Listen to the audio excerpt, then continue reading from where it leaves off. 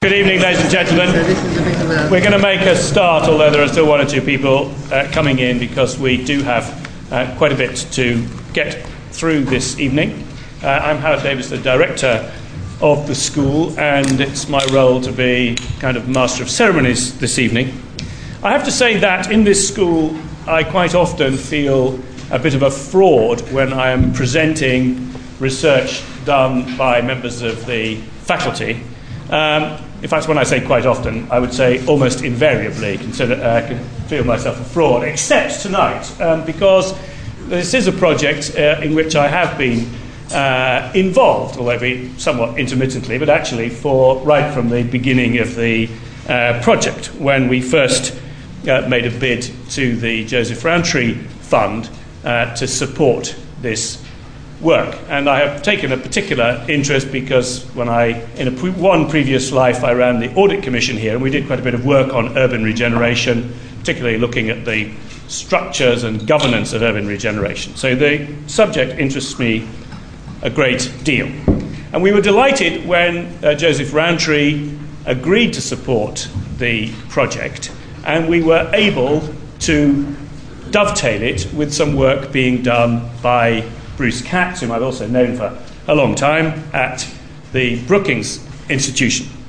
And so we're very grateful, particularly to Joseph Rowntree, but also to Brookings for their support for this work, and I want to say that right at the start. And we've also had very good support from other countries' governments in the EU, including our own, from the cities involved in the project, the 7 of them you will hear about, and indeed from the European Commission, who have not only supported but have participated actively in the work and made some very interesting presentations. I attended several of these sessions. As with anything organised by Ann Power, there's usually a lot of eating and drinking, but in the middle of all of that, there have been some rather interesting discussions, and even quite serious ones.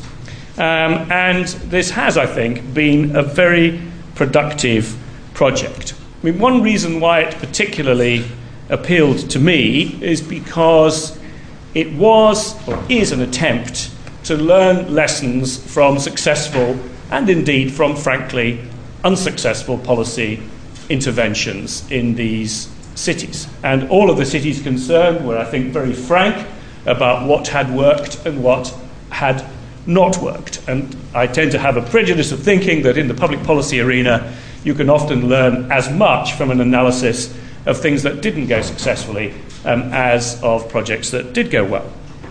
And so this had a very practical focus in trying to tease out from the stories of these 7 cities what works, and therefore we think something which will be very thought-provoking for anyone involved in attempting to work on the regeneration of cities affected by industrial decline.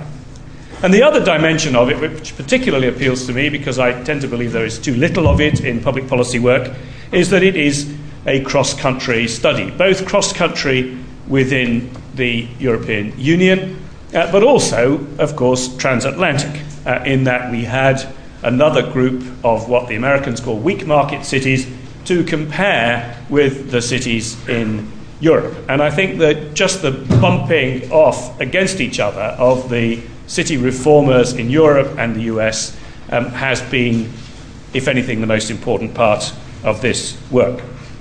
And I think this is a particularly good example, therefore, of what we are now being told in universities in this country we have to do a lot more of, which is to look at the impact of our research. This is the current mantra of the funding councils and the research councils, asking for evidence of impact of research done in the school. Obviously, it's easier for some areas of the LSE to produce evidence of impact than others. I think the philosophers can show that their ideas have real-world relevance. Obviously, the economists have much more difficulty with that. But the last thing I would say is that another excellent thing about this research is that the book is, frankly, great to look at. I think the publishers have done a really terrific job with it. And if you want non-academics, people in the policy world, to read things, then I think it is good to spend a bit of time and a bit of effort on making sure that it's accessible and interesting and really a pleasure to hold. And that allows me to advertise the fact that the book is on sale outside at a discounted price, and we very much hope that people will take it away with them. There'll also be a reception afterwards at a very heavily discounted price, i.e. zero. There is no end to our generosity this evening, and we hope that you will stay behind for that too. But I should just now explain the sort of choreography of this evening.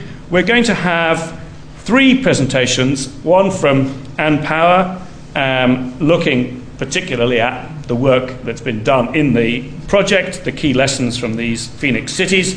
Then we're going to hear from Bruce Katz of Brookings on the future of cities in Obama's America. It's still Obama's America, I guess. Last time I checked. In spite of his difficulties. I guess he is still president. Well, it's good to have Bruce's confirmation that he still is. And then Richard Rogers will be the third, who will talk about what the urban renaissance means for the 21st century. And then after that, we have shorter interventions from 3 panelists, Oliver Weigel, Juan Alayo, and Tony Travers. And then we will attempt to wind up by 7:45 in time for you all to have a drink and to buy the book.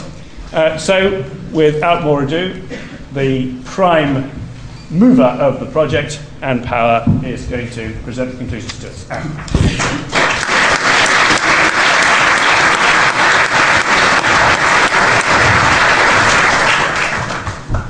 Well, it's been a very long and complicated process getting to the point where we thought we could even modestly claim to understand Phoenix cities. Before I go through a very scampered version of what we discovered, and the long version is between 2 covers, as Howard has just explained, I would like Jörg Ploger and Astrid Winkler to stand up. Because they are my 2 co-authors, they have been my 2 co-researchers, they have been absolute rocks and beavers and bees and ants in a very, very complicated and amazingly challenging process. Between us, we mustered all the languages that we needed, and so we literally went to ground in the 7 cities and got the true story. And I really can't thank them enough.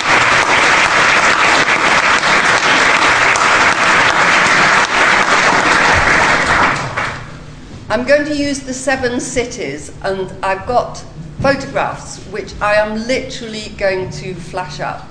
I can't guarantee they're all in the book. In fact, they're not all in the book, but you will just have to try and get the flavour of the pictures, because I thought it was very important to show what we actually learnt as well as to say what we learnt. So I'm going to explain what we learnt and only show the pictures. So, first of all, what is a phoenix? A phoenix is a magical bird that constantly renews itself.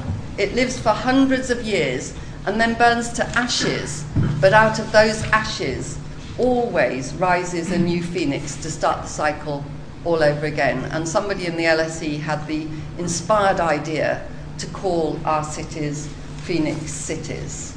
It's eagle-like with red and gold plumage. It is a symbol of death and resurrection, according to the Oxford Encyclopedia. Very symbolic. So what are Phoenix cities? They're majestic, historic magnets in dominant locations with vast natural resources that spawn manufacturing giants of world class, but along the way wrecked their social environments and their natural environments in order to produce the vast wealth on which these cities came to dominate their nations and the international industrial revolution, generating huge inequality, squalor and disorder. So was it what you would call troubled progress? Was it self-destructing? Yes, it did self-destruct. Did it recover?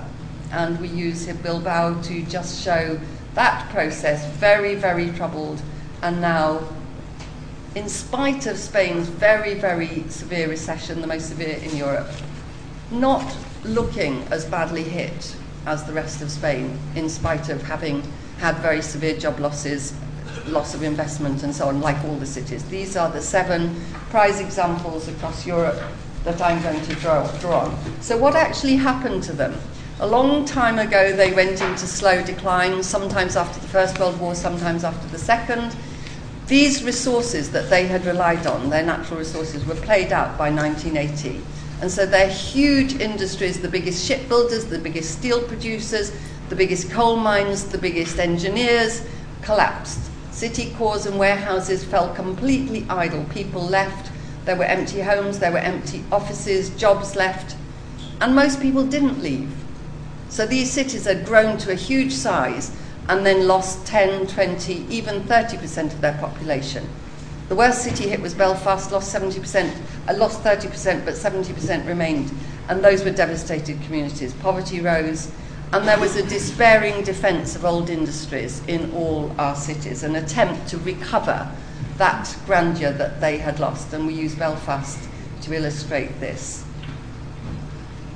Very, very struggling process towards regrowth. Belfast, again, holding up better than you would have expected, partly because of the euro favouring Northern Ireland rather than the Republic.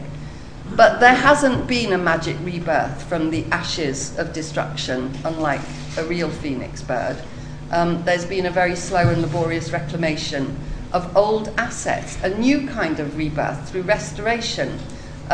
Inspired city leadership in all of these places was born from the ashes, and so there were turning points on the realisation that there was no going back. And maybe Torino is the most impressive example of that turning point. Suddenly there was the election of a mayor, a non-political mayor, a completely new ferment of ideas and activity in the city, driven by a strong consultation, a strong neighbourhoods focus, lots of emphasis on social enterprise, but new challenges. A hugely successful market was born in the big central square, grew and is now at a point where the city can barely cope with its impact and implications. So what new approaches did emerge from these cities? Well, land contamination and recycling.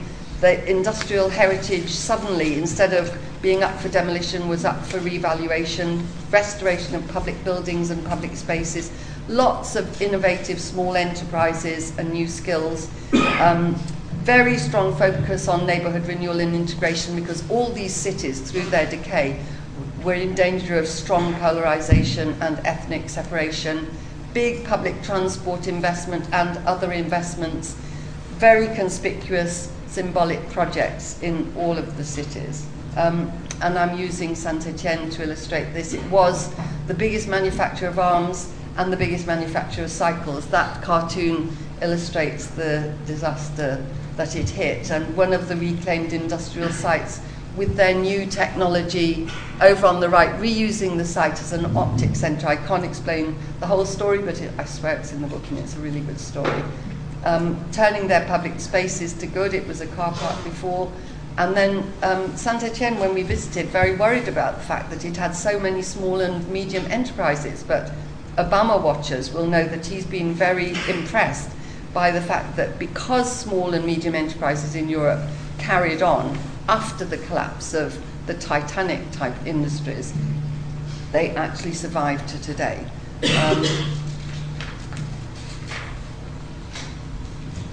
One of the really decisive factors in this all working was the strong public backing these cities received. So they received backing from their local leadership, from their regional leadership, from the country leadership, and from the European Union.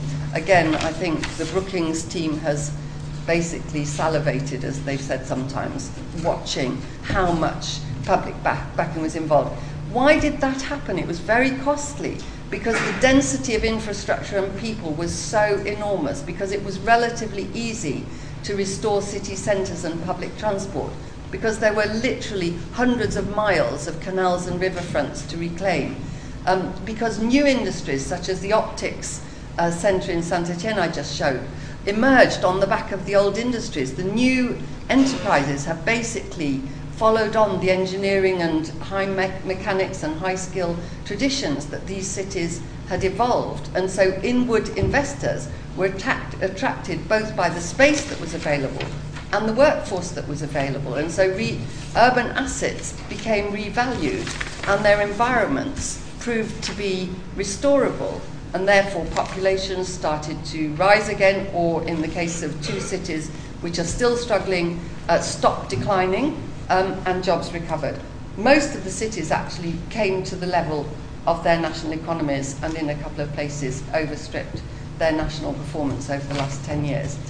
Bremen shows these things with its very fantastic heritage, its amazing port areas being restored, its high-tech enterprise base for Airbus, as probably you all know, and also its strong programme called Social City, basically investing in the most disadvantaged neighbourhoods. So you can see a kind of common pattern to the way these cities work. But the last 2 years, which is when our research ended and we started writing the book, recovery has been severely shaken,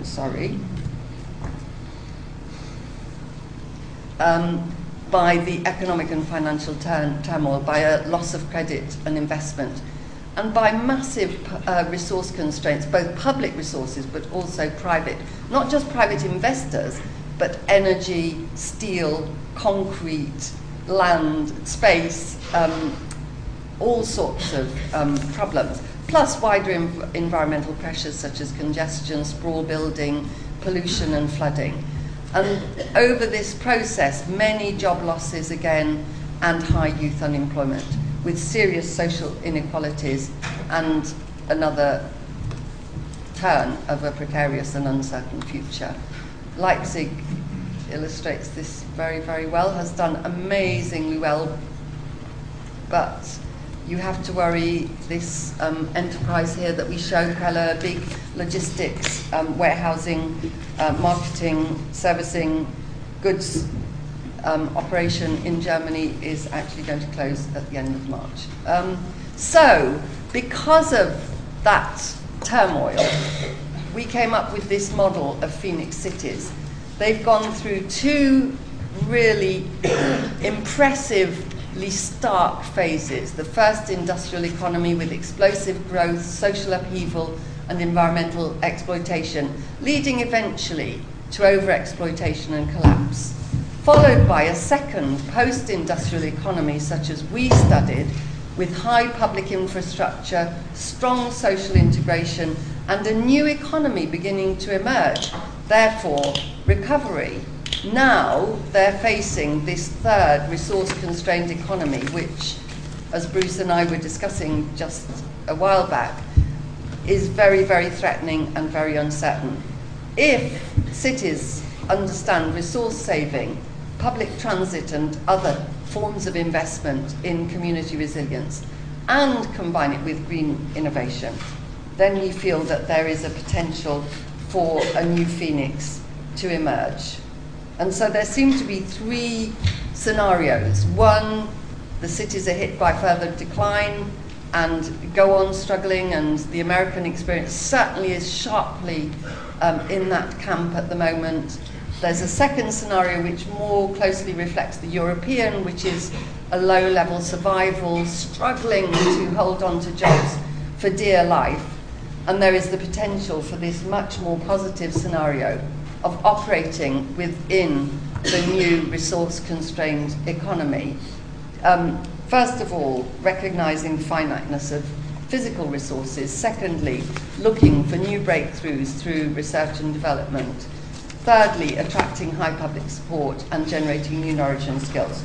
We'll see which will win out. So, if we're going to pin our hopes on a resource-constrained economy within cities, then it's obvious that Europe and America face common challenges in a shrinking world. Necessity has always been the mother of invention in these cities, and I always remember Howard saying at one of our meetings, I'd rather be in Belfast than London over the next few years, meaning that these cities are closer to a survival mode of thinking and therefore have a more survival way of approaching problems.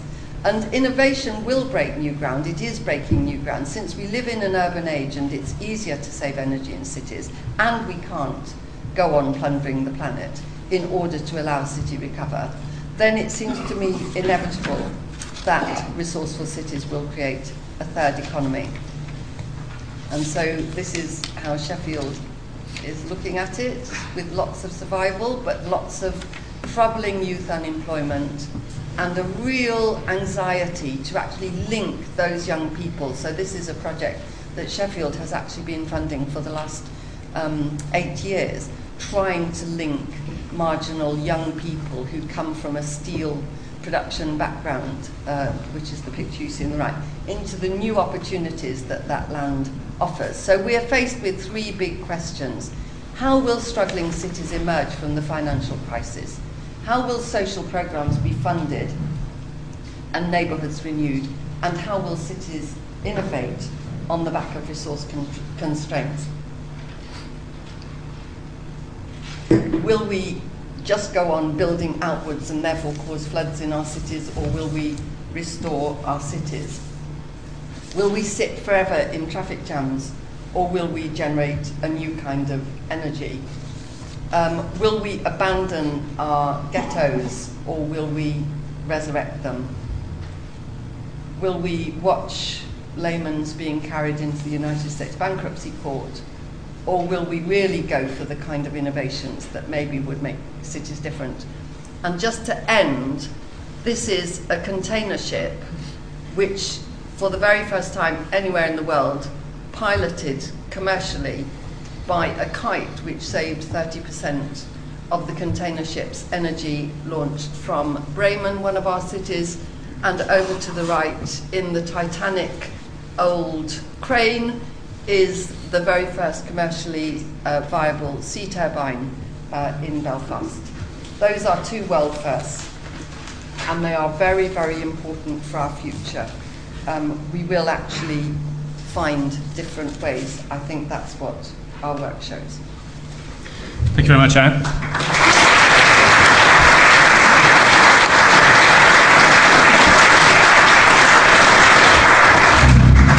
I'm going to move straight on to Bruce from the Brookings. I don't know if someone wants to hit the lights.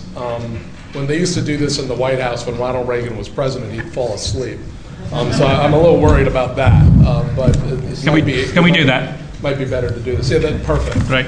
So first of all, I just want to thank Anne and Howard and their colleagues for what has been a superb collaboration and for this masterful piece of work, which is already having an impact in the United States. And I've been asked to give a perspective from Obamaland, and I want to start where Anne left off and really give a perspective view on these cities, partly because Americans have no memory, but also partly because we have been deeply affected by the Great Recession. This has been a wake-up call in the U.S. It really has shown an economy that is out of whack, which is frenzied with consumption, which is wasteful in its use of energy, which has been very successful in increasing inequity rather than sharing prosperity, and which has done a pretty good job of having Wall Street and Main Street at each other's throats. And so what we've also seen is that it's a recession that has shaken our perspective of which cities are thriving and which are poised to thrive in the economy. And what I want to just quickly do is show you 4 older industrial cities, Baltimore, Pittsburgh, Detroit, and Cleveland, and 4 real estate metros, cities in the sand, basically Miami, Tampa, Vegas, and Riverside, to show you what has occurred. What you'll see from this very quick illustration is Baltimore and Pittsburgh have fared relatively well compared to the national average in the recession. Cleveland and Detroit, dependent on auto, have been affected pretty severely. But all the bubble metros that basically lived off real estate speculation have been hit very hard.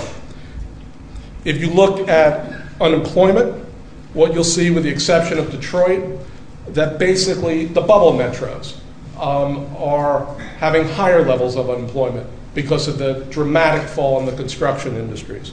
If you look at foreclosures, again with the exception of Detroit, what you're seeing is real estate economies literally built on excess are experiencing the worst of the foreclosure crisis. What this is doing in the United States is forcing a broad conversation, not just about industrial places lagging behind or real estate metros in transition, but about the very shape of the American economy. And President Obama, though somewhat distracted by healthcare, hopefully that will be over fairly soon, is trying to start a broader discussion, a broader narrative about the future of the economy. And in that discussion, it basically lies the future of these older industrial places. So I want to basically have a very quick discussion that will follow 3 points. First, quick synopsis of the view of the American economy that is coming out of the Obama administration. It's a view where the American economy is more export-oriented rather than consumption-oriented, where there's a huge shift to low carbon, and where innovation fuels growth. Basically, we export more, we waste less, we innovate in what matters, and we produce and deploy more of what we invent. Second, that vision of the economy is a metropolitan vision, because metros are the engines of national prosperity. But it's also a vision, as I will argue, that if fully carried out, will favor many of the older industrial metros because of their unique attributes and assets. And the third piece of this discussion is to build this next economy.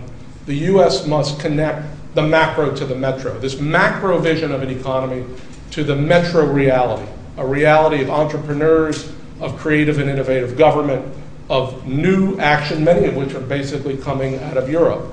And as I'll close, I'll show you some efforts that are being taken in places like Cleveland that frankly point the way for national policy and state policy. So Americans always tend to be somewhat optimistic and affirmative. You might say delusional. You'll get a piece of that.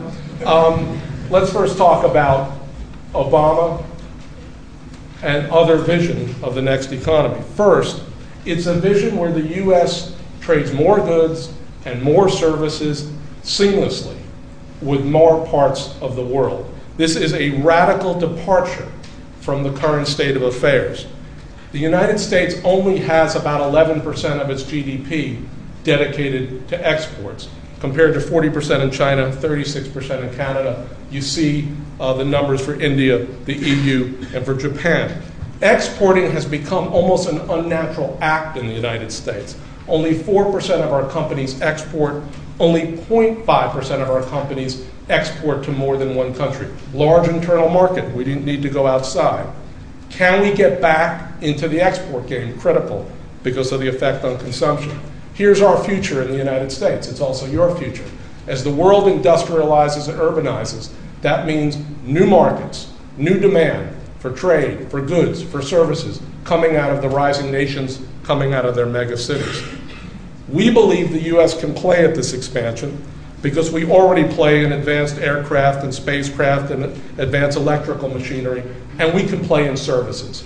The biggest growth in exports in the United States to China and to places like India are in management consulting and professional services and architectural and engineering and construction services. So the president has basically put a goal before the United States, double our exports in 5 years. As I'll show, that will have a dramatic effect on the older industrial metros that are the topic of this conversation. Second vision of the next economy, move to low carbon. We have a ways to go. We have been very slow in the United States to embrace the green economy and to deal with climate change. And we are a bad actor. We have double per capita emissions of carbon dioxide as the UK and Germany. It's affected us economically. Only one of the top 10 solar production firms in the world is America. Only one of the top 10 wind turbine manufacturers in the world is America. And China is trying to win the race to green. They're trying to spend their way from a top-down perspective so they can capture the renewable markets and catch sustainable infrastructure and sustainable products. In the U.S., increasingly, low carbon is about markets, because we finally understand the potential of this transformation. The energy we use is going to move from a dependence on fossil fuels to this broader mix of renewables, whether it's solar or wind or geothermal, and frankly, whether it's nuclear.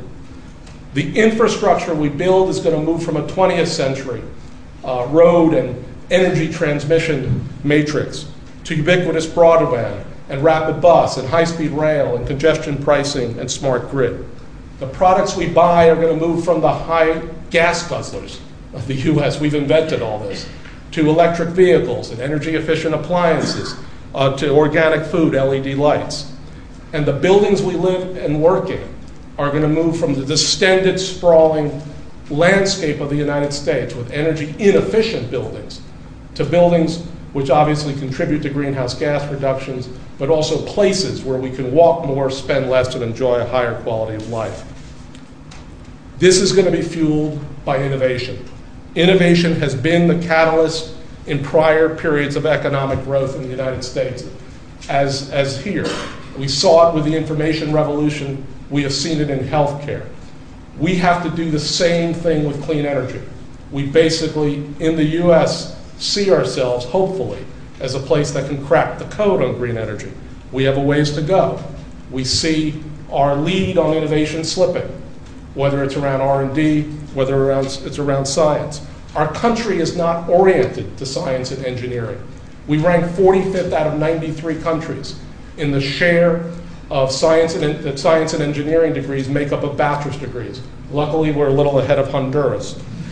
And we've seen a shift in the trade of advanced technology products in the country that basically invented the iPod and the PC and everything else, from a surplus to a deficit, because we have not focused enough on manufacturing and production and deployment. It's time in the United States to rediscover our innovation mojo. That's what we need to do out of the rubble of this recession. Second major point, which has enormous effect on the older industrial places we're talking about. This transition is to the next economy will be led by metros. This is the American economy. We're not a network of small towns. We're not some kind of agrarian nation. We're a metro nation, where 100 metros, after decades of growth, only sit on 12% of the land mass, but house 2/3 of our people, generate 3/4 of our GDP, and have all the assets that matter in the drive to the next economy. The world may be flat, but it's very spiky. The reason why it's such is that places like Chicago have in close proximity, they cluster and concentrate the large companies, the small and medium-sized enterprises that Ann just talked about, the research institutions, the specialized services, the skills providers, the business associations. That's why these metros, their cities and their suburbs together, this new geography, pack a powerful punch. Metros already dominate trade in the United States. These are the supersized performers, Chicago, LA, and New York. This is not what's coming through them. This is what they're producing, goods and services, over $50 billion a year. Here are the other 9 super performers. These 12 together are 1/3 of American exports. But it's not just the big places. It's some of the small places, including places like Youngstown, Toledo, and Grand Rapids in the Midwest, which have a large share of their gross metropolitan product dedicated to exports. If we want to become an export nation, you got to start somewhere. Here's where we'll start. We're also going to start in those places where our air hubs, our sea hubs, our freight hubs, those are our metropolitan areas. Metros will also lead the race to green.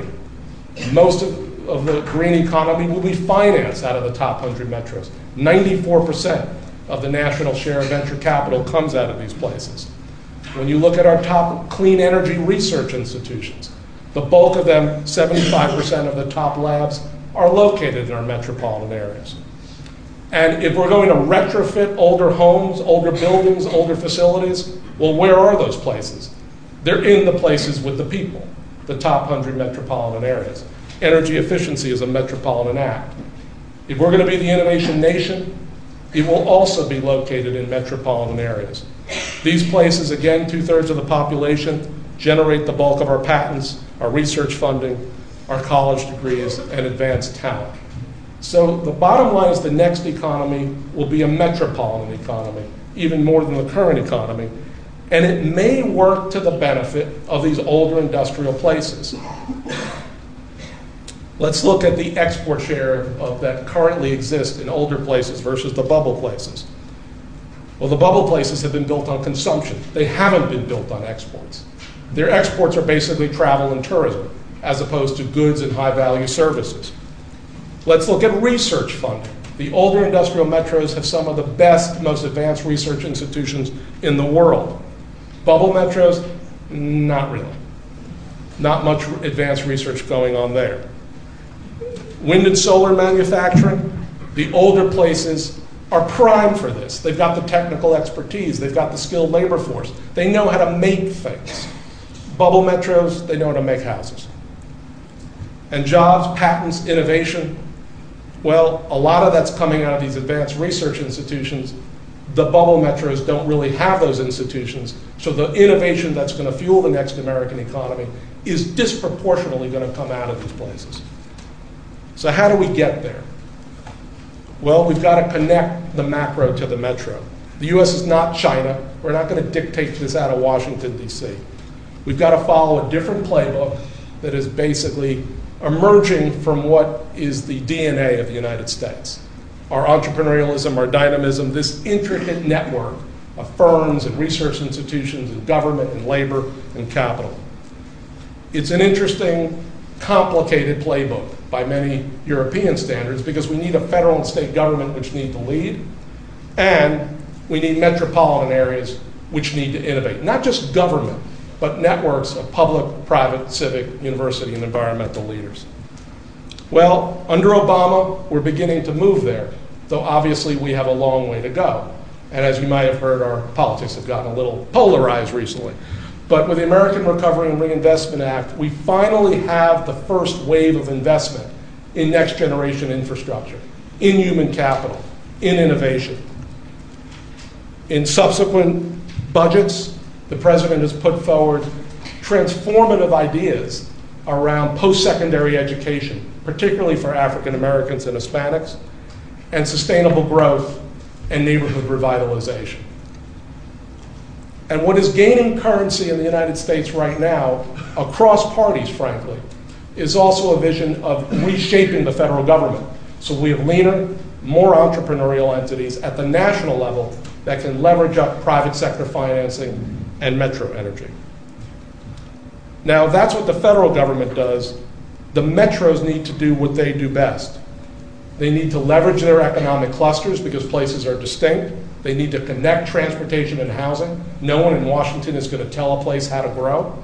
They need to strengthen their institutions for innovation and education, not just at the high level, but community colleges, skills providers, K through 12. And they need to grapple with the shrinkage of cities in the older industrial portions of the country. This is happening today. For all the talk about polarization in the United States, entrepreneurialism still lives, and the cities and metros are the laboratories. If you go to Cleveland today, ravaged by this recession, you will see the Fund for the Economic Future, an interesting consortium of 60 philanthropies in Northeast Ohio, investing in next generation automotive and aerospace and clean energy and medical devices, transitioning the economy from a unipolar focus on auto to something different. You'll see the beginnings of a different growth pattern. Rapid busways between downtown Cleveland and the university sector and the medical centers. You'll see the medical centers in Case Western University investing billions because these places together basically are the hub of a whole biomedical cluster in this part of the country. And you'll finally see a city like Cleveland, after decades of depopulation, along with their older suburbs, rethinking their growth. Basically taking the Phoenix Cities book and literally looking at Leipzig and Torino and Bilbao and Sheffield and say, if they could do this in Europe, we can do it as well. We can build again around our anchors, we can restore our rivers, we can basically grow in denser, smarter, stronger, greener ways. So let me just end with this. The recession is a wake-up call in the United States, like the Depression was. And the US basically, though it's difficult, though we are intensely ideologically divided, does learn from mistakes. And what I think is going to drive the country forward, particularly given this polarization, is the energy and the entrepreneurialism and the dynamism and the creativity of literally thousands of corporate, civic, political, university, environmental, and labor leaders coming out of these top 100 metros. These metros understand the competitive challenges we face in the world. They understand that they have the assets to build on in their own economies and in their own places. And they are finally, I think, taking the bull by the horns and saying, we're a metro nation, it's time to start acting like one. That's the American perspective.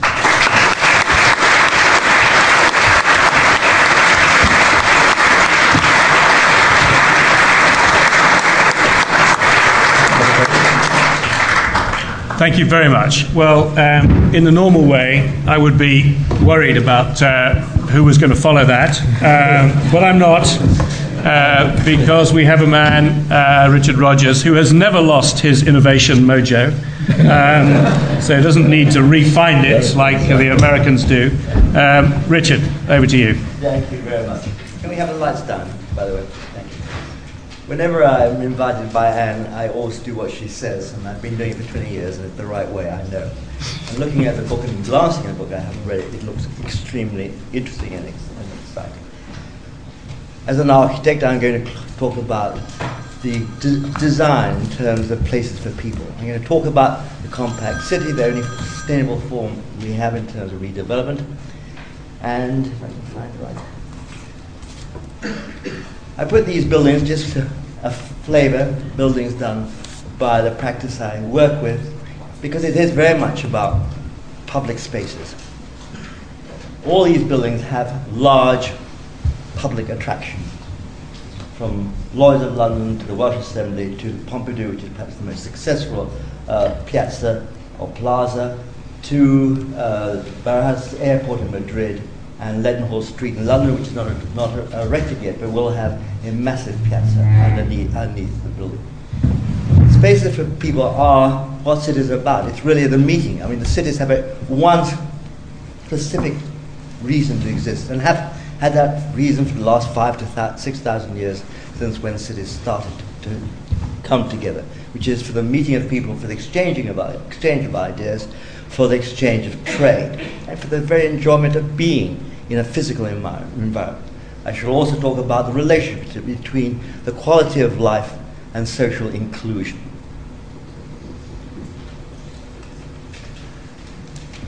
The street is the nervous system, the public nervous system for cities. We meet mainly in the street.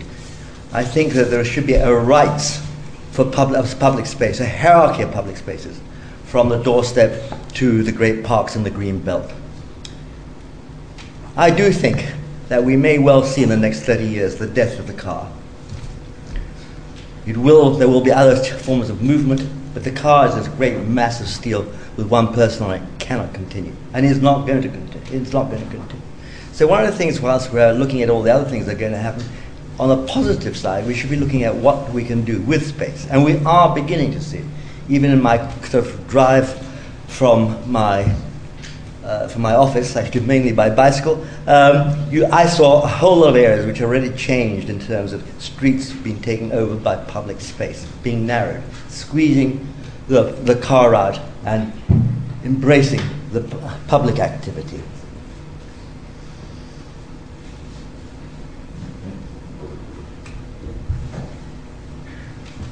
Another optimistic note, the South Bank, which until about 15 years ago was a no man's land. I remember well going there, arguing with various planners at different times that this should be obviously where there should be housing, where there should be cultural activities, where there is government and so on. The top diagram is really how it was about 15 years ago, and the amount of yellow on the South Bank was tiny. Basically, it was around what there was then City Hall and the Festival Hall. Since then, this immensely new and exciting activity area, the whole walk, kilometers and kilometers, all the way down the South Bank.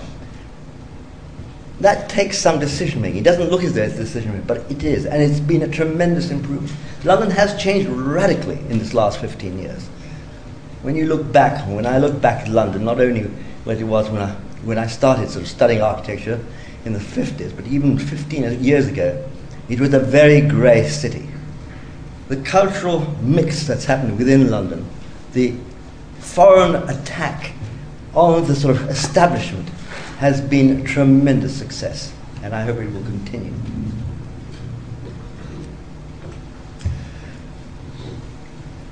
Talking about the compact city, looking at just two of the most unsustainable forms of development. One is sort of sprawl. This is Nice. There's practically nothing left, as far as I can see, of most of the Mediterranean coast. Certainly nothing left of the south coast of France, except for a millionaire. It's all about cars. There's no contact. There's no meeting of people. There's not really any point in making a meeting of people, because cars are antisocial, and of course, as I've said, they're useful. So that's one of the sicknesses that we have to face. The image on the right, which is really unfair because it was taken about 10 years ago, and Manchester has changed greatly since then. But this is East Manchester, where Anne and I examined it with Ricky and many others when I was chairing the Urban Task Force. There are about 80% of the buildings were actually empty in East Manchester, 70-80% of the buildings. Of course, it brutalized anybody that was left there, because the only people who were left there were people who couldn't afford or were sick, so they couldn't get out of that area. And those people who did live in that there and then tried to leave couldn't afford to move into the centre, and therefore moved into the country, and so we're back to the question of sprawl. So the key to all this is the development of brownfield land. This is again a piece from the Urban Task Force, the anatomy of cities and communities, the importance of communities and the hierarchy of communities from the city centre. And the concept again of all down around all these centres is that we need to intensify development around transportation hubs. This basically is a hierarchy from, if you like, from the centre to the district, to the neighbourhood, to the cluster around the bus stop, and all related about how can you walk to public transport, first and foremost within 5 or 6 minutes. What is the form of city if you're going to do that? How can you apply this diagram to a city? The diagram on your right is actually applied to Manchester, and this shows also an interrelation between the communities by public transport, and then of course the city itself to other cities. Oxford Street, that's a pretty new photograph on the right. And of course it doesn't work. I mean, must be one of the great cities in the world, and it must be one of the least successful cities in terms of being a human space. It is better. I mean, cars are slowly being cut out. There are now beginning to be crossings which are much more public, but they're a long way from working. If one compares it with Strasbourg, another old slide, but it makes the point. You can see what this used to be, just like Oxford Street, full of car parking, full of cars and so on, and now a calm public space. Again, I move forward from that back to the fact that we need to restrict streets so that they are once more owned by the individual and by the people. I'm strongly against eco-towns, except if they are part of the brownfield development of cities. And basically, again, I have to say, I believe development should start from the centre, or centres, in the polycentric form, and move outwards.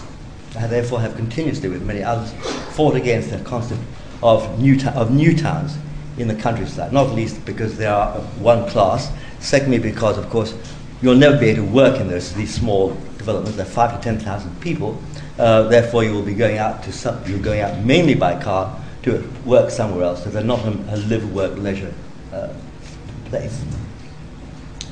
So, brownfield, the same quantity of brownfield sites are available today as they were 8 years ago, despite substantial use. Now, for the last decade or so, we have used mainly brownfield sites. In London, nearly only brownfield sites. Yet there is the same amount because it keeps on coming online.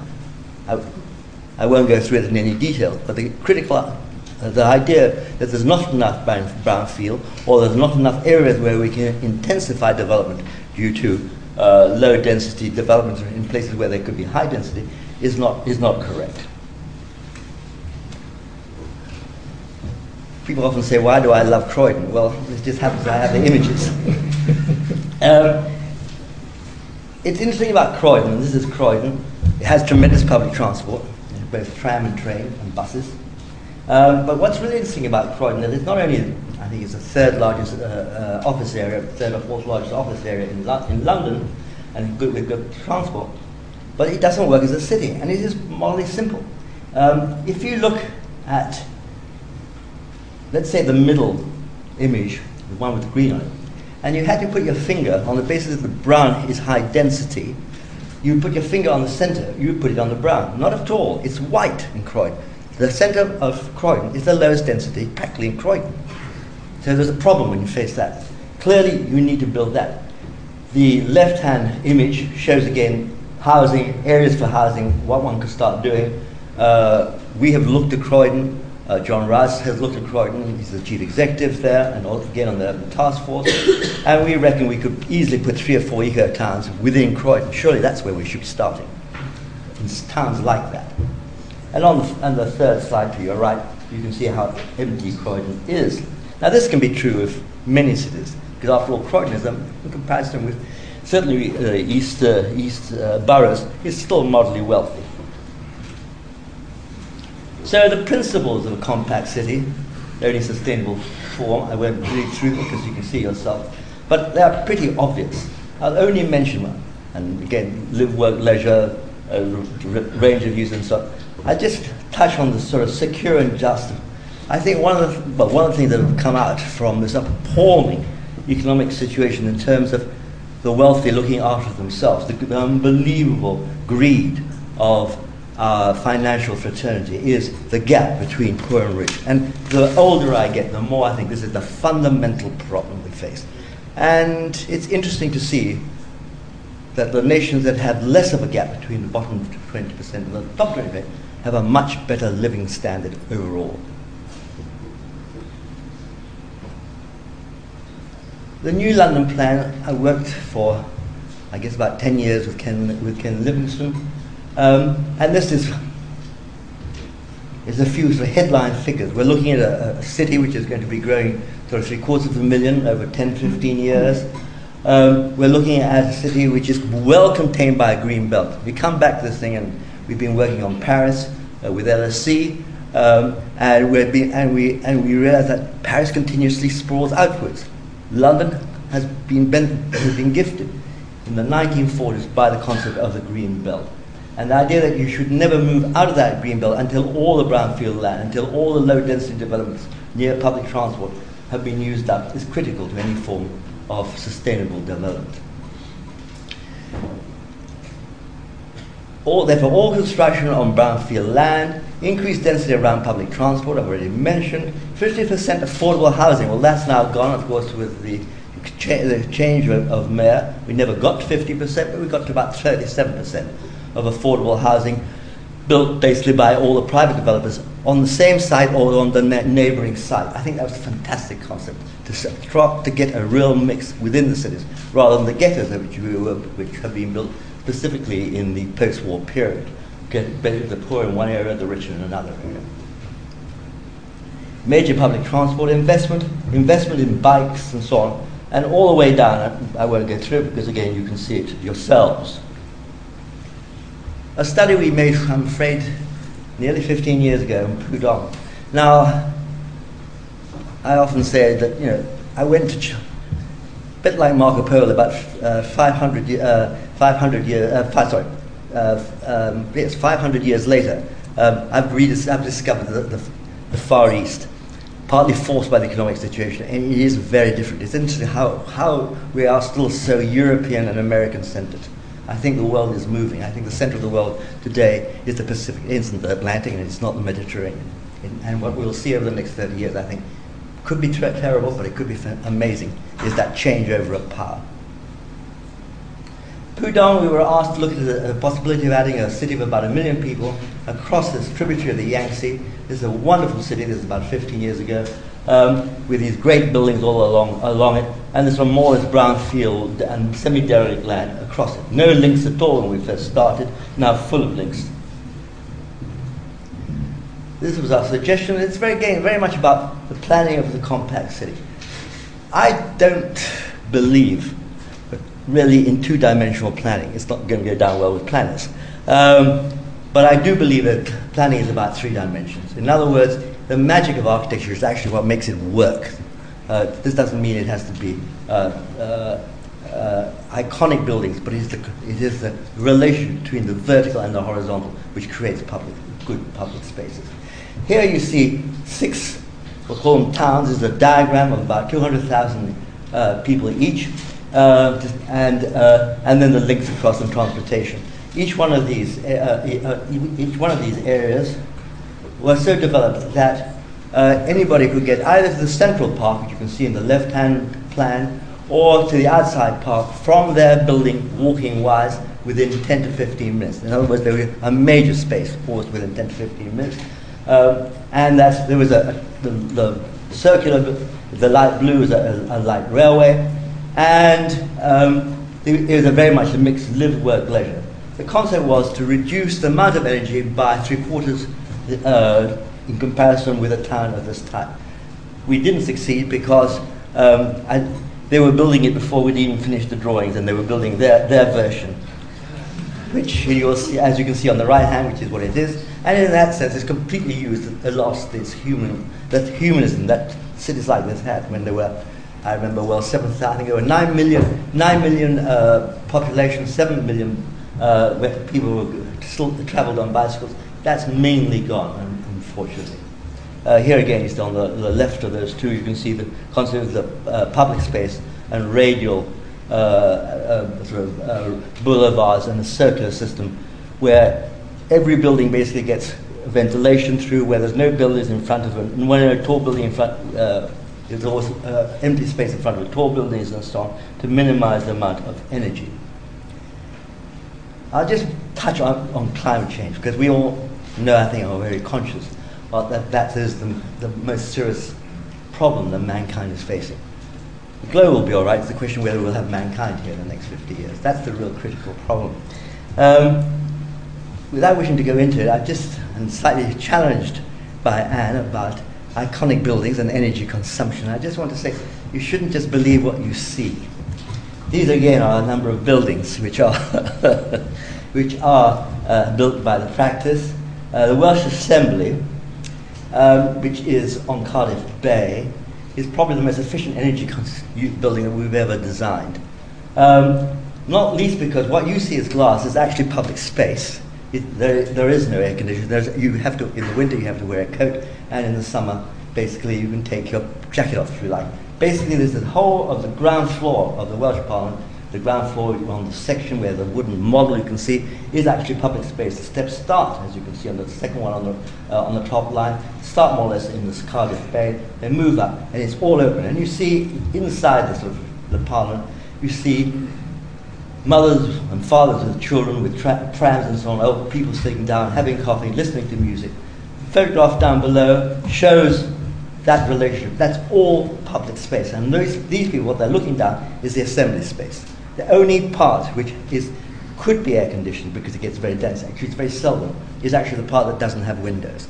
So what you've got is rather like an onion. The center part is where the debating chamber is. That is actually more as internal. There's a ventilation system and there's a certain amount of glass around the edges, as you see, but it's all protected. Therefore, that type of building, which is a very common one, and the right-hand one on the lower is the Bordeaux courts, has exactly the same concept.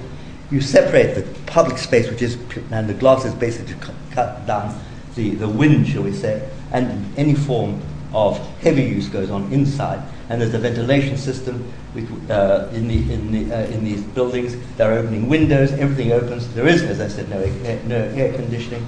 And you could argue in sustainable terms there are two elements. One is buildings should be transparent. Both the Welsh courts on the right-hand side and the left-hand building, both are extremely efficient in terms of maximum BREEAM energy consciousness. The middle building, which is a standard office building, which I thought I'd put there, that's got its Lloyd's retro shipping, that's got very deep plan, therefore you need the maximum amount of glazing. But that has very sophisticated blinds. Basically, you can close and it's all solar cell control. The blinds close or open depending on the amount of energy going in and out. So it's a dynamic two layers of glass with blinds in between, which more or less control and react to the sun. Finally, just to say, obviously, as an architect, I am passionate about architects, but I'm equally passionate about cities. I believe there's a tremendous relationship, and Anne and I have often discussed this, between obviously the built environment and the brutalization or the inclusion of the individual. Thank you very much.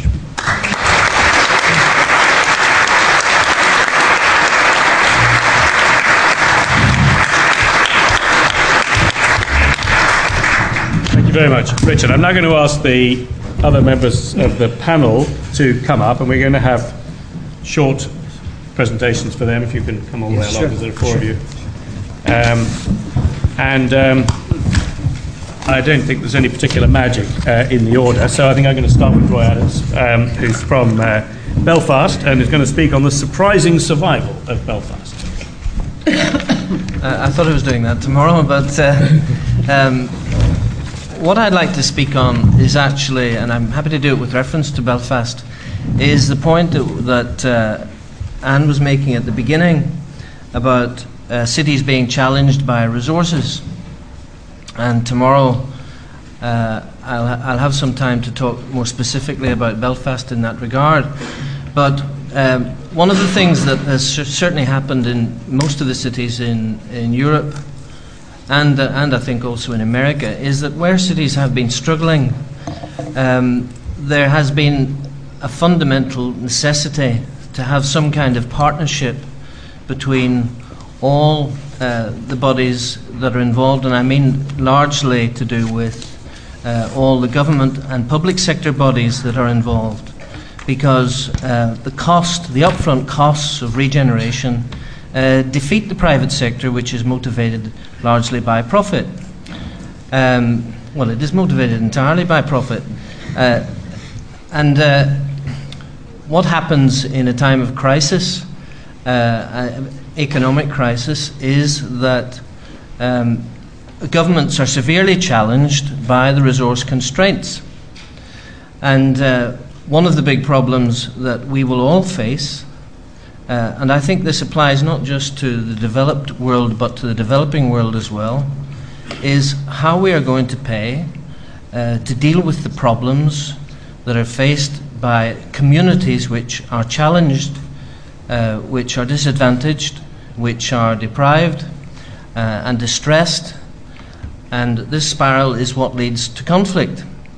And those conflicts, there are signs of those conflicts, not just in some of the poorest countries in the world, but in some developed countries. And I'm not just talking about Greece, which is severely challenged. There are many countries challenged in the same way.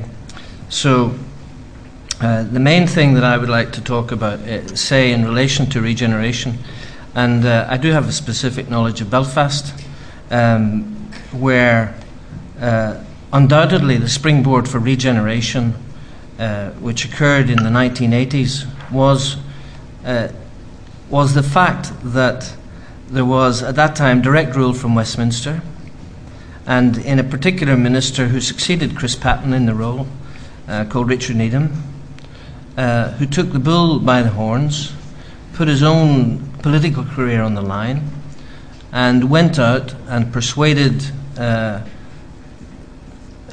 then government, and I think John Major was Prime Minister at that time, to invest the money to pump prime some of the most difficult sites in Belfast.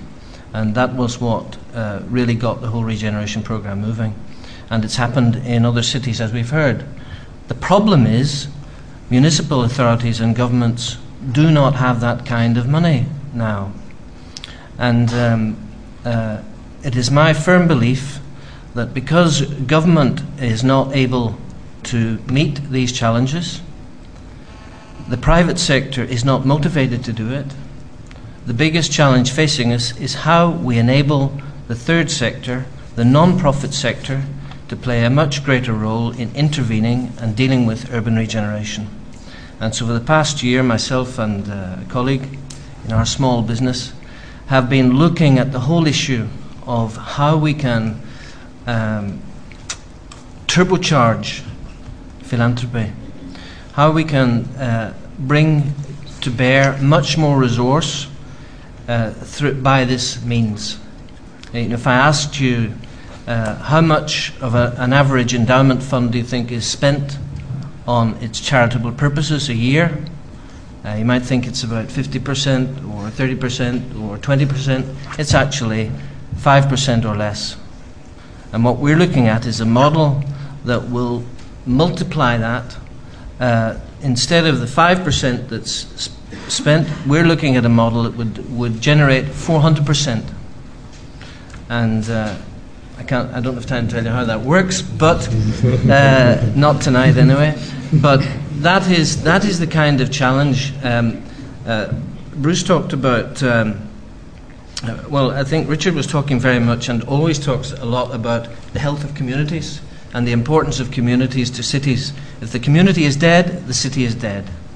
And equally, Bruce was talking about something that seems to resemble a coherent national strategy, which is very good. Especially as I was reading an article the other day that says, "Is America governable?" But interestingly, in the Wall Street Journal of Monday 2 weeks ago, two reporters put a question to a number of people involved in different aspects of philanthropy. And the most interesting response, I'll stop here, Mr. Chair, was that from Dr. Judith Rodin, who is the president of the Rockefeller Foundation. And the question was, if you had $10 billion, what would you spend it on? And some of the other commentators who were asked said, well, medical research, one said statistics, all sorts of stuff. And she said, we would spend it on those who are innovators and have the ideas to tell us how we can make those billions into many more billions, because she said $10 billion is but a drop of sand compared with the scale of the problems that society is going to have to meet. And that's really by way of a challenge to everybody concerned with the field, and one which I and others are taking very seriously. Thank you. I like the idea of a 400% return, but having heard from Mr. Madoff, we'll now hear from... it's a non-profit organisation. So was his in the So was his, yes, exactly. We'll now hear from Juan Alayo from Bilbao, who's been involved in this project all the way through. Good evening. The question put to me was, why is Bilbao holding up a bit better than other Spanish cities? And the short answer, even though I'm no economist, is that it started from a much better position. The economy of the Basque region is actually quite different to the economy of the rest of Spain. It's not only the top of the league in terms of GDP per capita region of Spain, but if you actually were to compare that to the rest of Europe in purchasing power standards, it's amongst the top sort of 10% in Europe. So if you're starting from there, it's for some reason, and some of those reasons are it's a much more diversified economy. We're not sort of a brick economy. The construction industry is much less represented in the Basque Country than in the rest of Spain. We've got more industrial component of the economy. We're actually net exporters. So in a way, you're actually not comparing like with like. If you were to be looking at Europe as a comparison, it would be interesting to look at a study by Eurostat in which, of the UK, for instance, the only region in PPS that would be better off than the Basque Country is in London. In France, it would only be the Paris region. In Italy, none of them. In Germany, 5 of the landers would be better off in PPS terms. So, in a way, it's not to be boasting here about. It's just to say we're not doing too bad, but it's because we start from a good position.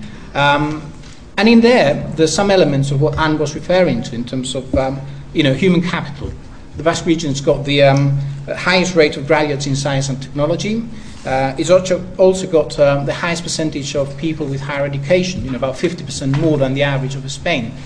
So it's relatively well placed to weather the storm, if you could say that. But having said that, it's a very, very small economy. We're only 4-5% of Spain's in terms of Spanish population. So we're no monsters there. We just go with the flow. If the rest of the world is crashing around us, we're not going to be the only ones surviving. That's for sure. But we're doing reasonably okay. Unemployment is not the 18% of Spain; it's about 11%, which is bad, but it's almost there. The drop in growth of GDP was a bit lower than in Spain, but it was 3 point something as well. Maybe this year will be just even. So all that is kind of a quick explanation about the Basque Country and Bilbao's sort of travails in these circumstances.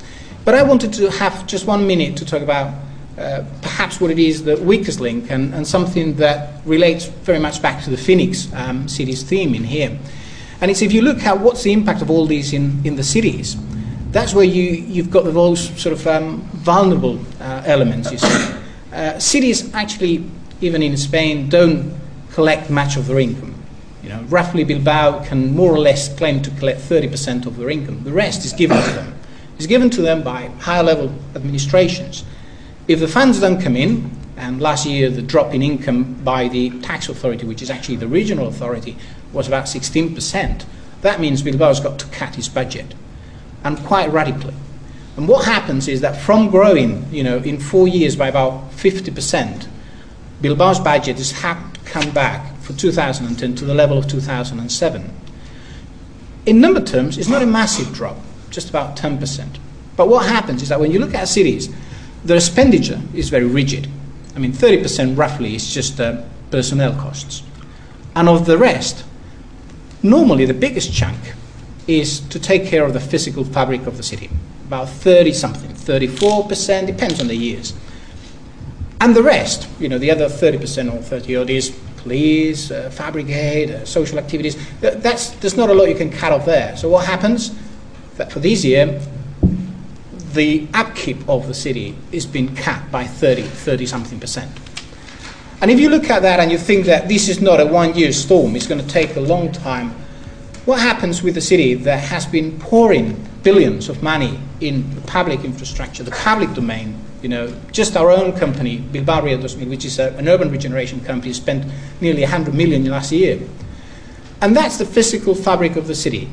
If you're actually cutting back in maintenance, how long will it take before decline sets in again and you go through the whole cycle of the Phoenix city? I'm not saying Bilbao is in dire straits at the moment. I'm saying, okay, this is a crisis sort of budget and you have to do what you can. But the broader question is how many cities actually consider that going through this improvement of their image, these new suits they all got, how much will it take to cover the maintenance and replacement costs of all those bright new parks and wonderful walks and whatever in years to come? And funnily enough, if you ask that to some of the people that manage those cities, they don't have an answer necessarily. So I just leave that on the table as a question mark for the next stage. Thank you very much, Juan. And we'll now move on to Oliver Feigl, who is going to give us a German perspective from Germany's shrinking cities. Well, thank you. There are at least 17 perspectives in Germany, but nevertheless, when the question was raised about how to survive the financial and economic crisis from the city's perspective, or from a city's perspective, the first thing I thought about was this is not new. This is not something very unusual. Let's talk about cities like Leipzig because it's in the weak market cities field. If a city is losing 90% of its workforce in the industrial sector in 2 years, this is something that is tremendous. It's because of the change of the system. If a city has to face 80% of its housing stock in need of renovation, this is something tremendous. I think if we think about the stimulus, not stimulus packages, not now, not yet, about the crisis, there are some processes in Germany at least that are new. This crisis was for the stronger regions especially. It hit the strongest region in the country, the one that were export orientated. And unlike the US economy, as you all might know, the German economy is strongly export-orientated. It's 40% of our GMP that goes into exports. It's about leadership in technology that needs high resources in order to make the productive regions stronger. And German cities having their own tax revenues and their own rights to raise taxes, they had enormous problems and they were in need of financial support. So this is one thing that is new. The other thing that was new about this crisis is that the credit crunch, I don't know if this is the right translation, the problems of companies to get enough money from the banks, hit the small and medium-sized enterprises strongest, and these are the backbone of our economy. So basically, this is the really new thing about it. It's not new that the crisis is increasing social inequality. We have the mechanisms and the funds to react against that, even if we don't manage to compensate completely. But the question is, what does a situation like that mean for a country like Germany, which is 80% of its GNP located in urban regions, 60% of its population? It's a highly urbanized country, and it's a country that's even more dependent on its cities when it comes to competing internationally in economy than when it comes to the bare figures. I think looking back at the Phoenix cities, and that makes the project so extremely valuable for us. That's the reason why we support the next phase of this project. Looking back to the Phoenix cities, that's something that helps. These cities were faced with enormous challenges. They were faced with these challenges with support of the national governments, of their state governments, whatsoever, or without support. But basically, these cities were incubators for ideas. Basically, these cities showed to us that, on the one hand side, innovation is above all a local thing. Innovation in instruments is a local thing. For a federal government, that's sometimes difficult to learn that innovation and best ideas come from the local level, because we are sometimes a bit far away from the real world. So this is the one thing we learned, and the other thing we learned is that it's most important to cooperate, and that it's most important to use the public money we have in an intelligent way. So cooperation. What is cooperation about? Every one of you working in a local or state or federal government agency will know that cooperation, interagency cooperation, is something you normally don't want to tackle because you won't survive it, basically. But you have to do it anyhow, because as soon as funds are getting scarce, as soon as you are running out of money, the only way to change something in the cities, in the grassroots level, is to cooperate, to share funds, and in order to increase the effects. On the other hand side, it's necessary to cooperate between public and private. This is something that was extremely weak in Germany 20 years ago. There was the state and federal level, they did the things, and the private level was complaining, and basically was paying taxes. This changed a lot in the last 20 years. It changed because problems got bigger, and I think basically that as difficult as managing a crisis might be, and there have been many crises in the last years, there's a tremendous chance, because people get another understanding of how to deal with things. If money gets scarce, if you don't have any more money, you have to rely on ideas. I think this is something that the 7 cities and many other cities, at least in Germany, I know, teaches. I think the second thing we have to learn is, by the way, that's the reason why in 2007 we were working on the Leipzig Charter. It basically is focusing on cooperation and, on the other hand side, on intervention in difficult, problematic neighborhoods. But this is the thing. And 27 member states of the EU together said this is something that is important. The other thing is investment. All the major countries had enormous stimulus packages in order to overcome the crisis. At the beginning, I was not quite sure if this makes sense, because if you're spending 60, 70 billion pounds on a stimulus package, the lessons learned from the past is it evaporates in thin air normally. But if you do that, if you take this money into your hand in order to stimulate economy, then please do it in a way that is focusing on the future. That means do not stabilize what is normally happening all the time. Do not stabilize or support structures of the past, but support innovation. And this is one of the major advantages of a crisis. Normally, politically, you will not survive to change existing structures in a tremendous way, in saying, okay, this is something we had for 20, 30, 40, sometimes even 100 years, but now it doesn't help us in the future. So basically, in a crisis, you can change a lot of things you can't change in economically stronger times.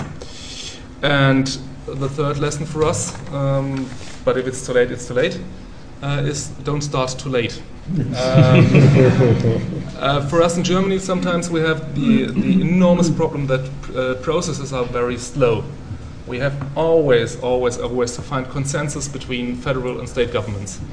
That means changing the course of things is sometimes extremely difficult. But sometimes, as we learned a year ago, this is a major advantage. Since 40 years now, state and federal governments are cooperating on economic, urban development, urban development support programs, basically, that should enable municipalities to deal with the challenges of the future, to raise the potentials out of the problems. And we have this tradition of 40 years, and the major advantage for us was when the government agencies came up with, okay, let's spend 60 billion, 50 billion euros on stimulus packages, we're able to say, okay, we have the way to cooperate, and we have the topics that count. And because we were quite quick on that, we were able to secure at least, depending on how you calculate the programs, 30% of the money spent on urban issues, on social and education issues. Okay, so that is, I think this is the chance, and basically what we did with the money, only to end up, I have 3 minutes and I'm far too much of a coward in order to not obey when Anne is telling me 3 minutes. We concentrated on renovating, for example, on renovating educational institutions, schools, kindergartens, universities. And we tried to combine not only this potential for the future we wanted to set up, but also to reduce the carbon dioxide emissions by saying, okay, if we renovate them, then what we should do is it should be according to the lowest standards possible. And standards in Germany are quite strict normally. So we were dealing with modernizing infrastructure of the 1960s and 70s and 80s, especially 60s and 70s. Because on the one hand side, in many shrinking cities, this is the essential question of the future, how to finance that. And on the other hand side, this is a potential for reducing, once again, carbon dioxide emissions. We were focusing this money, or concentrating this money, on brownfield redevelopment. We want to strengthen the qualities of the European city. That means being compact, working against sprawl, supporting renaissance. So basically, I think crisis sometimes is a chance. This crisis is very much of a crisis, and I think it's bringing us to our limits, but when financially, but it's raising new ideas. So that's the positive thing about it. Thank you, Oliver. I'm surprised in a way you didn't mention some of the biggest and most difficult cities which are now financially supported by the German federal government, like Athens, Thessaloniki, Piraeus. There are a few rules at the LSE, but one I've discovered is you can't have an event with urban or cities in the title without Tony Travers speaking at it. So, Tony. Lovely to see you too, Howard. Right. What we've been discussing, it seems to me, this evening is cities that have felt the ultimate force of deindustrialization. I think there's a common agreement about that. But we've had in this project a fascinating comparator set of cities, European cities, where there has been sufficient, or at least reasonable investment and equalization type resources in order to avoid the worst aspects of hollowing out, compared with American cities, which traditionally have had much less of that kind of intervention. Having said that, I think it's interesting to look in many parts of Europe, certainly in the UK, to see how, despite all of this upper-level intervention and equalisation, there is still a significant decline in the populations and a real problem of hollowing out in many of the cities within the UK that have declined. I think the evidence within the United Kingdom of all the interventions that this project has considered, that the evidence is mixed. Some cities, or at least parts of some cities, have regenerated and improved, whereas some parts and some whole cities are still in relative decline. No doubt about that, we can't deny that fact. In a number of the older industrial cities, it's very interesting to look that there's been a decline in private sector employment during the long economic upturn in recent years, which is not a good sign. Much of the growth in employment has come because of public programmes, and that, of course, means that those programmes are now going to go into decline, which means that some of the ex-industrial towns, cities which have built up public sector employment, have now got a new declining industry called the public sector, which is a significant problem, not for all, but for some. I think the new financial and economic situation that all these cities find themselves in will further test their capacity, remembering that all the interventions that have been discussed here today have to some extent been fighting the market. This is all fighting the market. It's all doing something which politicians at all levels have to do, can never say they won't do, will always say their city will survive, but they are fighting the market. And you have to remember that, because, of course, we always have to win in this particular struggle, but it is a struggle of that kind. We're now going to discover in this new economy, I think, which investments and interventions have really worked. We've got some evidence from the recession so far in the UK that claimant count unemployment has often grown fastest in the older peripheral industrial cities. And that's not great news. It suggests that, though the interventions haven't failed everywhere, they have not worked as well in some of the older industrial places, as certainly to allow them to compete with Cambridge or Reading or Milton Keynes or the fast-growing towns and cities in the south. Moreover, we know in this country, and it's true in almost all the major industrial countries, public spending and other public interventions will fall sharply. In this country, capital investment by the state is going to fall by 60%, 60%, between 2011 and 2015, an extraordinary fall, with revenue spending also constrained. And that means that many of the investments that have been made in recent years to ensure public sector activity and so on are going to stop. And the question then is, can the private sector fill the gap? I think the difficulty there is that much, though not all, of the regeneration of many of the cities in this country was in part posited on the idea of bubble economics. It required rising land values and rising asset values to continue to reinvest, to get private sector investors in, and so on. Now, if we deny both the public sector investment and that, the question is, what for a while is going to fill the gap? So, always to conclude in a gloomy way, I do think that the challenge that now lies ahead for the Phoenix cities, and not only, of course, in the UK, is the question of how to stimulate private sector employment. I think Bruce was very much on about that.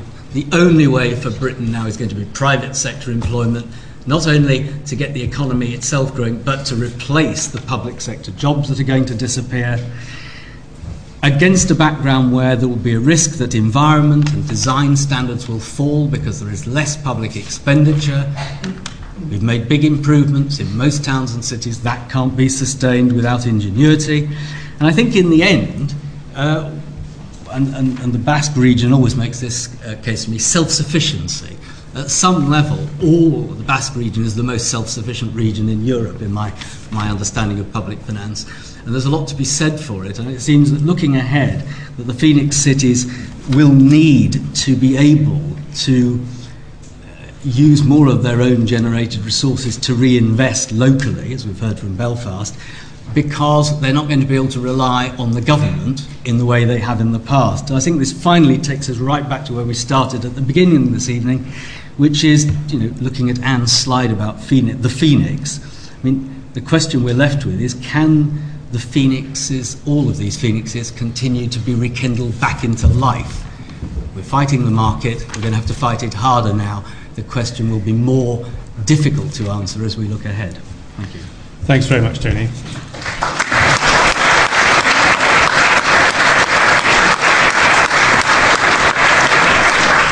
Now, we've run a bit over time, and I want to hear from Julia Unwin in a moment from Rowntree, but who's also actually going to talk about the next steps in this project, because it's not over. But before we do that, I think it might be best if I just put a couple of questions, particularly to the invited guests here this evening, and then we'll hear from Julia. And let me, Bruce, you painted an inspiring image of the way the metros could revive, and in the middle of it you place a lot of importance on universities, which is always polite to do when you come to a university. But I've got to tell you that if you read your Financial Times here, what you hear about is the University of California system being devastated, and you hear about state universities with no money, increasing their tuition fees so that they're more or less up to private universities. You hear about a university system in crisis. How do you square that circle with your optimistic message with what we hear? Several things.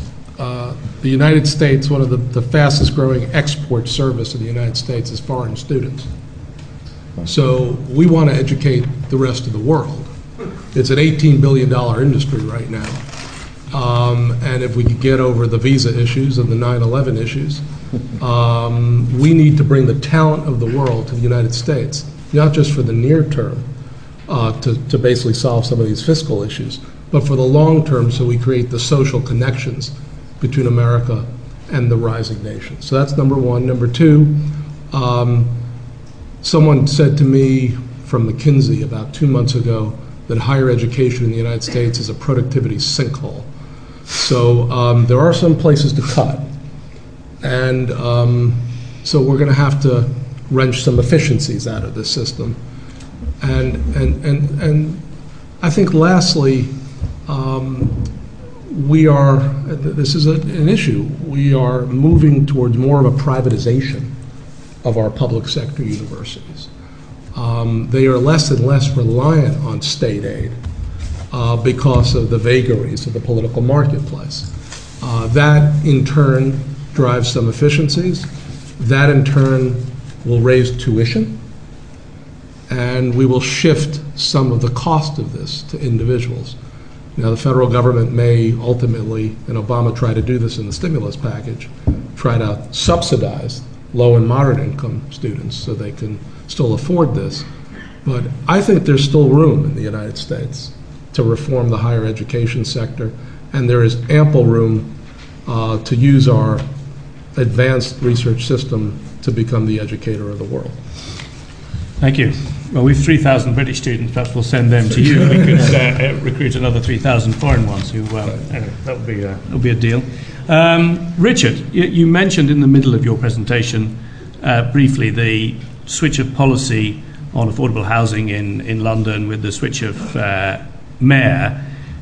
If I ask you to look forward to the possibility of a Conservative government, we don't know whether that's going to happen, but if there were one, how do you think that would change the policy environment for cities? Would it make much difference or not? I suspect it will make some difference, quite a lot of difference. We're going to see more power to the boroughs, to the suburban organised institutions, and probably less in the centre. Just going forward, I mean, clearly I'm the only person in this whole room who's not an economist, I suspect.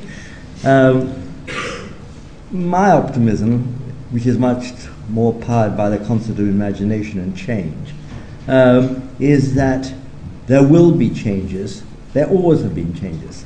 I remind people, in the 1980s we were discussing where big business should move, which city in Germany should big business move from London. It never happened. And though, of course, the economy has been strengthened continuously within Germany. And the point I want to make is that we can do a certain amount about trying to control the economic situation. But I think we also have to go beyond where we are now. 30 years hence, it will be very different. It's how can we prepare the society, how can we prepare the governments towards a longer view? I think very likely we are seeing the end of American capitalism as the only way forward. In fact, I'd take a bet on it. We may say, as America, the States as being one of the ones. In terms of this country, in one sense, it's done much better than we thought. I'm going to say again, in the 1980s, with sort of inflation running at about 20%, and nobody would have imagined that. So, whilst trying, I think, to invest in infrastructure, to invest money for employment, to invest in sort of retrofitting, to invest in all those areas which uses employment, I think there is room for optimism, whatever the government is in. Thank you. Anne, let me give you the last word before I turn to Julia. Tell us, what was the most inspiring thing you saw? Tony has tried to make us all feel terminally gloomy, which is his role in life, I've discovered. But cheer us up. Of all of when you looked at all these cities, and what was the most inspiring change that you saw that you took away with you from this research? Well, actually, there are three, and I'll be really, really quick. So going around Leipzig with Oliver and being able to see all the marks of a former communist city that had actually been left devastated. It lost more jobs than any of our other cities. It lost 90% of its jobs with reunification, actually pulling itself back together and deciding to re-densify the city, and then actually starting to succeed was fantastically. It was very, very exciting, alongside discovering that Goethe and Johann Sebastian Bach were closely connected with the city, that those were very special things.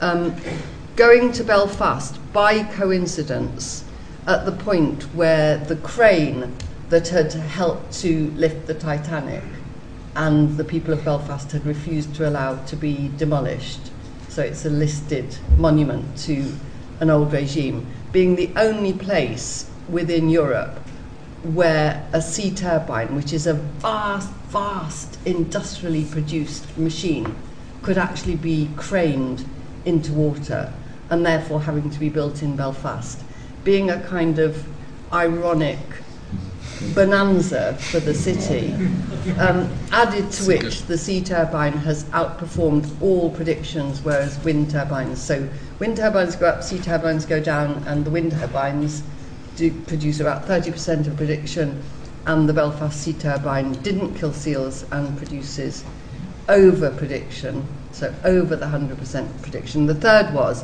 when we took Bruce and his crew, about 6 Americans and EU people, to Sheffield, and they heard the city officials explaining what they were actually doing to piece back a totally devastated city, because it was the steel city. There were only 45 jobs left in steel when we visited. Bruce saying, God, these entrepreneurs in Sheffield, they are brilliant, if only we had them in America. Talking about local government officials in Sheffield. So I think those were 3 very inspiring things. Thanks very much. Well, of course, there is political leadership on developing young enterprise in Belfast, isn't there? Iris Robinson, after all, did in fact generate a new business run by a young person, which was very imaginative. Julia. Nothing to do with me, actually. Let your colleague talk about Iris Robinson. Thank you. I'm very conscious I stand between you and the drink that the LSE have offered you, so I should be quick. We've come here this evening to celebrate this vital piece of work, but we're also celebrating the power of cities to reinvent themselves, to think again, to use that sort of creativity that Anne has just described. And this work has happened at an absolutely crucial moment in our thinking about cities, because in the time this work has taken place, we have discovered, if we didn't already know it, that we're running out of money, we're running out of carbon, we're running out of oil, that for the foreseeable future we will be managing these great cities with far, far less than we've ever had before. For the Joseph Rowntree Foundation, it's been a privilege to be associated with this important piece of work for 3 very different reasons. partly because it goes to the heart of what we do. We're interested in evidence from research, how it links with evidence from real experience, and how we can bring those two bits of evidence together to be truly influential. I think this piece of work gives us a very important story for lasting and powerful influence. So that's one reason we were pleased and delighted to be part of it. The second reason is because we're concerned about place, concerned about the nature of cities, the nature of the communities that exist within those cities, how they interact, and the role of neighbourhoods and communities in making those cities strong. And this work takes our knowledge forward hugely on that. And thirdly, we're interested in it because our focus in the last year has been on thinking about what a post-recession economy can look like. How can the economy we merge into after this appalling world recession be both more sustainable and more just? And I echo the points Richard Rogers made about the inequality that is so very unjust at the moment. For those three reasons, this work has been fantastically important to the Joseph Rowntree Foundation, and we're honoured to be involved in producing this influential and I would say very beautiful book. There are not many books about public policy you would say that about, but this book is a very beautiful one which I think will make a real difference. But I'm particularly pleased that others are now supporting this vital journey. I'm delighted to hear that the government in the UK, through communities and local government, the government in Germany and in France, are all supporting the next stage of this work. Because the network of city reformers that is so based in the practical lived experience of these cities is a powerful one. We at Joseph Rowntree Foundation will continue to contribute by running some further international seminars. But the importance of this work going on into its next phase, supported by others, not by ourselves, I think will help us all to deal with the huge challenges of the 21st century. How will our cities survive with so few resources, with so many people living in them, and yet, as so many people have said today, with such imagination and creativity, which this book has highlighted. So thank you very much. Thank you very much.